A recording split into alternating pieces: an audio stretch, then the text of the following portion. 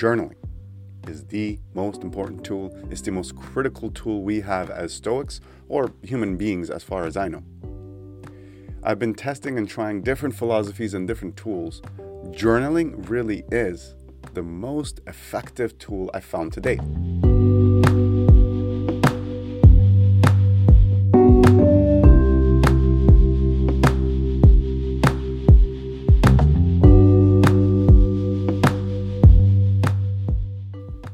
Hello, Anderson Nation.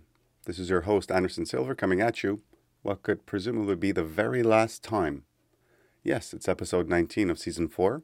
I don't know if there's a season 5 yet, but there should be, and there should be an episode 20, but you and I both know by this time next week, perhaps I won't be there. Perchance you won't be there. Perchance the internet won't be there, or the whole world won't be there. We don't know. So let's make the most of it. With that said, today's episode, of course, is very, very special for many reasons. And as we get closer to the end of the season, of course, I'm saving more and more cool little Easter eggs and stories I've been hiding. This one is an episode based on journaling. It comes from the quote writer. It's going to come from a book that I haven't even finished writing yet. I've barely started writing. But I'm going to be using that quote because, well, I've had this book on my mind for a few years. I haven't finished a book yet. I finished the first 3 books to kind of bookend my philosophy, if you will, heavily guided by Stoicism. But I have an idea for another 7, 8, 9 books now. I keep writing new skeletons. I just don't have time to sit down and write them. But as soon as I can find the time, the first book I will write will be this one on journaling. And the reason is, journaling is the most important tool. It's the most critical tool we have as Stoics, or human beings as far as I know. I've been testing and trying different philosophies and different tools. Journaling really is the most effective tool I've found to date. Now, this episode is inspired by Sammy. Sammy you will hear a lot about. He's a new friend I met on season 4. And I believe, hopefully, fingers crossed, in season 5, he should be a lot more involved on camera. But right now, behind the scenes, he's been doing a lot of work and helping me with the quality. If you look at episode 1 of the season, and then look at this episode, the difference in quality has mostly to do with Sammy, some to do with Blaine, who did all the digital work, and absolutely nothing to do with me. Now, journaling. Why is journaling so important, and why do we call it meditation as Stoics? Because Stoicism, as far as my understanding and interpretation goes, is everything about triggering your rational mind as often as possible, when needed, in the present moment. That's what I do. That's what I try and do. And that's what I get out of Stoicism. Or rather, that's what my philosophy is based around. And this is why Stoicism is at the forefront, because I find Stoic teachers, our ancient teachers, were all focused on the same thing. Don't worry about externals. Focus on what you can control. And then control the crap out of it, because life is too short, right? So, to that end, how can we control the body? How can we teach it to do stuff? Because it can be taught. Well, we have to have conversations with ourselves. We have to check in with ourselves. And one easy way to check in is to journal. You can write on a keyboard with muscle memory. You can draw with muscle memory. You can drive with muscle memory. Those of you who drive, I know you've been from point A to point B without ever thinking about it.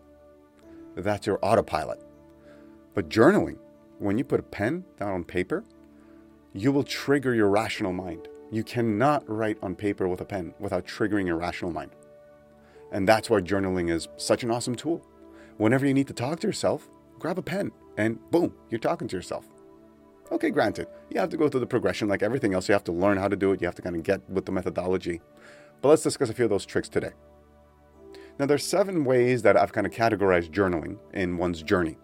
This is based on a small sample selection of my mentees, say about 100 people that I've worked with over the past few years. And it seems to be a pretty repetitive pattern, so I think some of this is going to resonate with you. So first things first. Step 1, journal. Daily journaling. This is the first thing you should be doing. Write every day. Doesn't matter what you write. Doesn't matter when you write, where you write. It could be on napkins. Just write. The purpose here is get in the habit of talking to yourself. Give your journal a name, or talk as if it's a second person. You will find over time, actually, that this person you're talking to, this journal, whatever you name it, is actually At times your autopilot, at times your rational mind, you will end up having a conversation with yourself. You will end up investing in the most important relationship with yourself. Write every day, get in the habit, and you will see over time, once your emotions wash over you, it takes about a month or two, you will start writing some intelligent things that you can go back to and read, and you should go back to and read, and start making more sense of your life. So, step one, or the first type of journaling, write every day. This is great for beginners. Second type of journaling is what I call ad hoc or Wunjo journaling. Why do I call it Wunjo? It's because Wunjo is the name of the rune, P. It looks like a P. And long story why I started using it, but every time I have an ad hoc entry in my journal, I put the little rune sign so I know to circle back when I'm reading my notes. Oh yes, this is something I had written on the fly while I was on the bus on Thursday. So I can go back and find it. It's more of a cross-reference nomenclature thing. But once you get into the habit of writing daily and then you get into a routine, ad hoc writing is also a great journaling methodology. Don't be shy to carry around a small pocket journal and just grab it, pull it out whenever you want, whenever you think of something, and write. The third type of journaling that you should do, and again, this one is for everybody, beginners included, is gratitude journaling. You might have heard of this. Basically, you write things that you're grateful for, or you write about things that you're grateful for. And you start with the regular, I'm thankful for my family, I'm thankful for this and that. But then you can get into more interesting things like, I'm thankful for life. Like, what the hell is this thing? Where did it come from? We don't know. It's pretty cool, though. It's pretty cool that I'm part of it. And it's pretty cool that I'm self-aware with it. Not all life things are self-aware, at least as far as I can ascertain. But I'm self-aware. That's pretty cool and something to be grateful for. And as you mature through your journaling, you will find you'll be grateful for other things. For example, we were talking about driving, right? God, we hate our commute. The road, the honking, the beeping, my wasted time. Have you ever stopped to be thankful for that asphalt road, though? Have you ever taken a moment to be thankful for those electric lines that you see going along the road? Being thankful for the simple infrastructure we have around us is a huge realization of the world we live in. We ignore these things around us all the time. I'm thankful that somebody laid down a cable on the bottom of the Atlantic Ocean so that this is coming across the Great Pond to Europe, where I have a lot of followers. There you go, something to be grateful for. Write everything that you can think of to be grateful for whenever you feel down. I guarantee you this is one of those shortcuts that helps you feel better. But stick with it. It takes time. It's not something that happens in the moment. It'll take a week, maybe a month, maybe a day or two. Just keep writing. All right, number 4 is decision making. This we already do to an extent, right? We will do pro-con lists when we want to decide on something. That's exactly it. Do more of that. But be more in depth. Ask better questions of yourself. Try to be detailed in your pro-con analysis. Challenge yourself. Try and be objective. And write about it, not just once. Reflect on it. Go back to your pages. Leave some space in your journal. Go back, reflect more and more. Eventually, when you do make a decision, you will make sure that 1, it is the right decision. And 2, if ever you have regrets, or if ever you find that later on it was the bad decision because there were new variables that entered the landscape, you will have this in your journal to be able to go back to, empirically see, hey, I made the right decision. I did not have this information back then. I could not have possibly known this was going to go down this way. I made the best decision I could, so I'm happy. Reading that small passage might help you save days, nights, weeks of bad nervousness and bad sleep. So write down your decisions. It'll help you make decisions, and it'll help remind you why you took your decisions when the shit hits the fan inevitably. The 5th one is called premeditatio malorum. You might have heard the word. It's one of those fancy words that these people like to throw around. I don't know. It basically means think ahead of what can go wrong, and then reflect on what you wish or you hope you would do if you were in equanimity, if you were rational. Right? Example, my kids might die before me. I have 3 kids, and one of them might very well die before me. Statistically speaking, it's a possibility. That scares me. So from time to time, I try to write about how it would feel, what emotions I might feel, what challenges I might face. Now, I don't spend too much time on this because dwelling in negativity is no good either. You kind of feel it in the middle of your chest, I don't like it. So every now and then I dip my toes in. I'll go there for a minute at a time. Not more, but just write 1-2 bullet points. What would you feel? This way, should the worst happen, well, at least you already have some ideas in your mind of what to do, what you want to do, what you wish you would do, what is virtuous. Because when we're emotional, we don't know what to do. At least this way we have some guide and guidance. Now, death of a child, very extreme case. Premeditatio malorum could be something as simple as thinking of your commute tomorrow morning.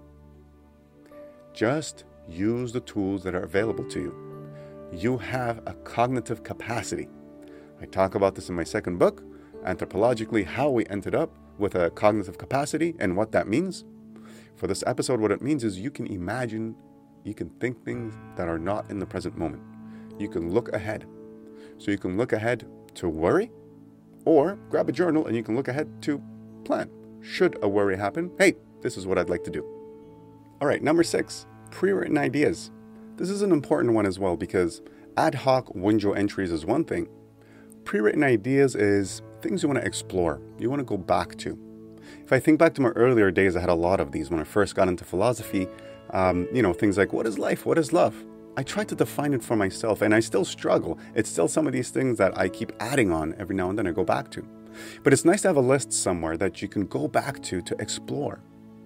Because how can we be virtuous and make sense of the world around us if we don't understand the world around us?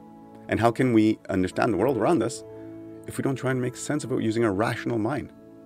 I mean, sciences are great. They have the answer for most things, we know this. But we also know sciences don't have the answer for everything. The Raven Paradox, right? If you don't know what I'm talking about, you should probably read some of my books. Number 2 might be a good start. Well, start with number 1. Always better. But the point is, we all have ideas we want to explore, things we want to get back to, and we don't have time to look at it now. So don't forget about those ideas. Those are things that your rational mind, your consciousness is interested in. Write it down somewhere, and then return to it. Reflect on them. Number 7, last one, but not least, checklist. We have so many things we got to remember. On our day-to-days at work, what do we do? Task lists. At home, to-do lists, right? Honey-do lists, all this stuff. We have checklists everywhere to make sure we don't forget steps. Even at the gym, we'll follow a program, right? What about our mental health? Do we ever stop to think about, did I do everything I should be doing for my mental health? We don't, and we should. Personally, I have a checklist on the back of my, no, not on the back anymore. I have a little laminated checklist now. If you've been following me for a few years, you'll see my little laminated white card. It has my daily list of 5. Those are the 5 things I would do if I knew I was dying today. It has my daily checklist of things I want to accomplish. And these things are not crazy, not like travel the world or anything. Like, look somebody in the eye and make them feel special. Give somebody a hug. Give somebody you haven't met a hug. Stuff like this. Try to make some type of a difference and connection in the human community, basically.